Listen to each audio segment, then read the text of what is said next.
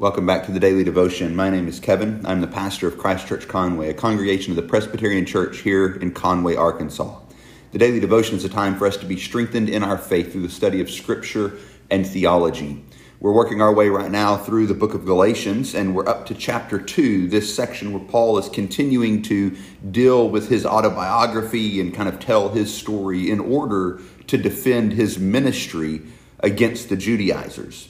Here in this section, we're going to see that he deals with the time when he goes to Jerusalem. And before we jump in, I want to note there is some debate here as to whether this is when he visited Jerusalem in Acts 11 or Acts 15. I take it as seeming more like what happened when he was there in Acts 15. It's not a major difference. There are some things that are affected by that, such as the date of the writing. But nonetheless, and it's also debated on, there's great opinions on either side.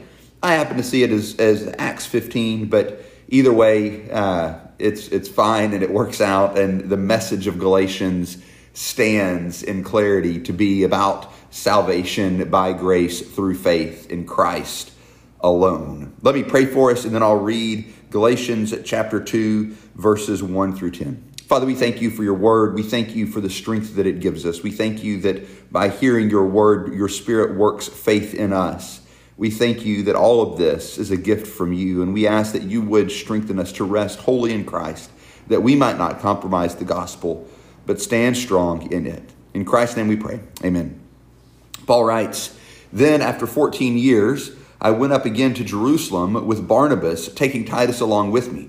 I went up because of a revelation and set before them, though privately before those who seemed influential, the gospel that I proclaim among the Gentiles, in order to make sure I was not running or had not run in vain. But even Titus, who was with me, was not forced to be circumcised, though he was Greek. Yet because of false brothers secretly brought in, who slipped in to spy on our freedom that we have in Christ Jesus, so that they might bring us into slavery, to them we did not yield in submission even for a moment, so that the truth of the gospel might be preserved for you. And from those who seem to be influential, what they were makes no difference to me. God shows no partiality. Those, I say, who seemed influential added nothing to me. On the contrary, when they saw that I had been entrusted with the gospel to the uncircumcised, just as Peter had been entrusted with the gospel to the circumcised, for he who worked through Peter for his apostolic ministry to the circumcised worked also through me for mine to the Gentiles.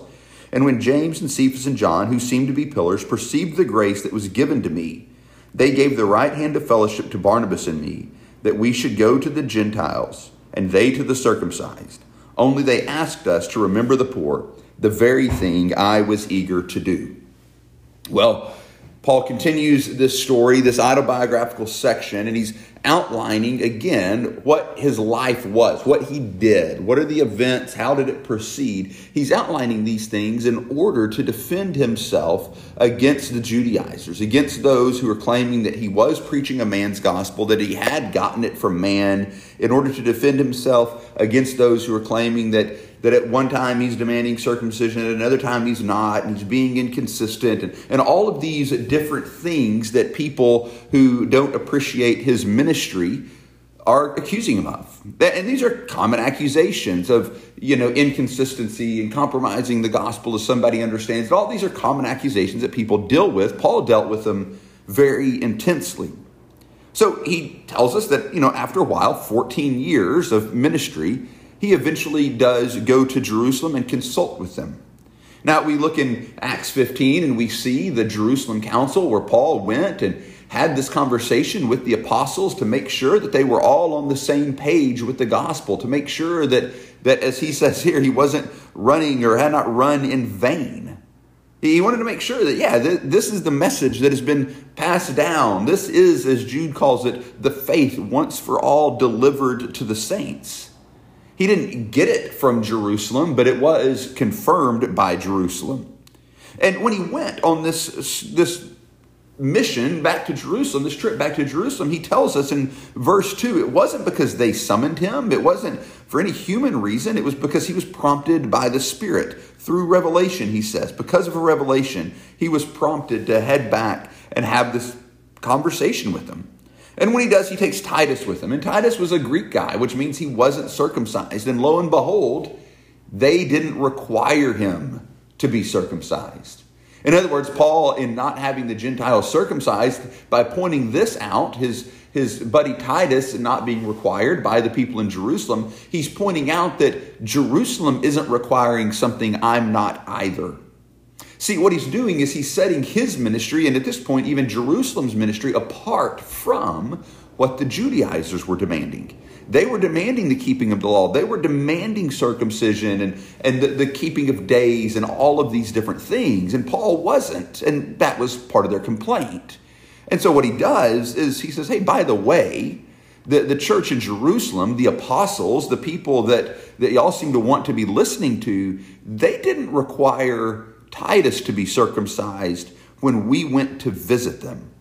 Rather, he says what's going on there is there are false brothers secretly brought in. See, Paul sees these people that are adding good works to Christ, that are adding good works to the law, not just as legalistic Christians or Christians who, he sees them as false brothers. They don't actually belong. And they've slipped in, he says, to spy out our freedom that we have in Christ so that they might bring us into slavery. In other words, it's not Paul who is the one who is being sneaky about what he's doing. He says, no, it's the Judaizers. It's those who are demanding that we bow to them and we bow to their understanding of things. They're the ones that are seeking to lead people astray. They've snuck in. They're spies. They're trying to spy out the freedom that we have in Christ in order to enslave us to their views of things, in order to enslave us to their plan and the way they want things done. Paul says we didn't yield, not even for a moment, so that the truth of the gospel might be preserved. Again, we see the intensity with which Paul views this whole situation. This isn't just like, oh, they think X and I think Y. Paul sees this issue as very much a gospel issue. One of us is right about the gospel and therefore a Christian. One of us is not.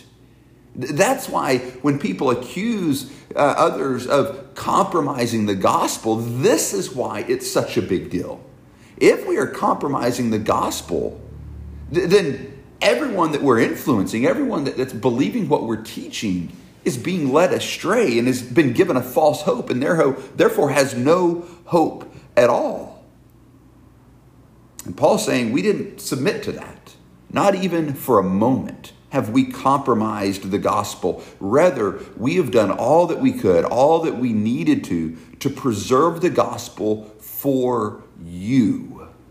See, Paul's not concerned here with himself. He's concerned with those to whom he is ministering. He wants to make sure that they are getting the gospel in its purest form, that they are getting the gospel of salvation, that justification is rightly being announced to them, that they might stand before the holy God of all creation fully justified. See, when someone compromises the gospel, it's not just themselves that they are putting in danger, but it's everyone who believes what they say.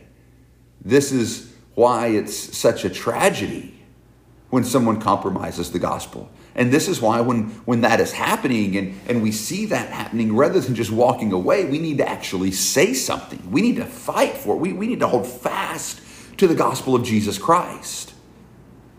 Paul goes on in verse 6. And from those who seemed influential, what they were makes no difference to me. God shows no partiality. They added nothing to me. He's, again, reminding us that I didn't get my gospel from them. They confirmed it. They agreed with it. But I didn't get my gospel from them. I had the gospel. I had been preaching the gospel. This is 14 or 17 years later that I've shown up in Jerusalem for this council, and they are only affirming and adding nothing. Rather, he says in verses 7 through 9, they confirmed my calling as a minister of the gospel, on par with Peter's calling to the Israelites, with his calling to the Jews, to the circumcised, Paul calls them. They recognized my calling to the Gentiles, the uncircumcised, he calls them here. They recognized that it was Christ who had given me the gospel and sent me to the Gentiles, to people like the Galatians, that I might preach the gospel, that you might find salvation, that you might stand strong in Christ, that you might have the hope of Jesus Christ. That's what those who seem to be pillars recognized in Paul, that he was in fact called to preach the gospel just as Peter was, that his apostolic ministry didn't come from them, but had come from Christ. And so they gave the right hand of fellowship. But they did have one request. It was that he remember the poor.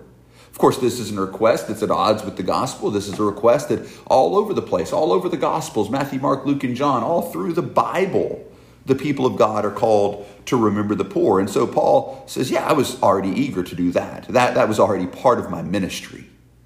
That's not at odds with preaching the gospel. It's part of what I'm, as a minister, wanting to do is I care for people. I want to remember the poor. I want to I want to love others as I love myself. I want to reach out to them and care for them and look after them. So that added nothing to me either. Yes, we're supposed to remember the poor. That's not compromising the gospel. We're not attaching that to the gospel. But by the way, that's what I was already doing, Paul says. So here, from here on, the scene changes and he deals with a section where he gets into a little tiff with Peter about the gospel. We'll look at that tomorrow. Today, what we need to remember is that those who were trying to destroy the gospel had made their way into the church. They'd snuck in. They were trying to spy out for him. They were trying to enslave people to a law once again. And so when Paul visited the Jerusalem council, when he visited Jerusalem and dealt with the apostles and met with them, nothing happened there, though these people had snuck in. The apostles affirmed the gospel that Paul was preaching. So all of these accusations that he is facing, that he's responding to here, one by one, we're seeing that none of them hold water. None of them are true. Rather, Paul has faithfully been preaching the gospel that his people, that he has been sent to, the Gentiles, that they might be saved. Might we rest in this same gospel, and might we be so bold as Paul to add nothing to it. Amen.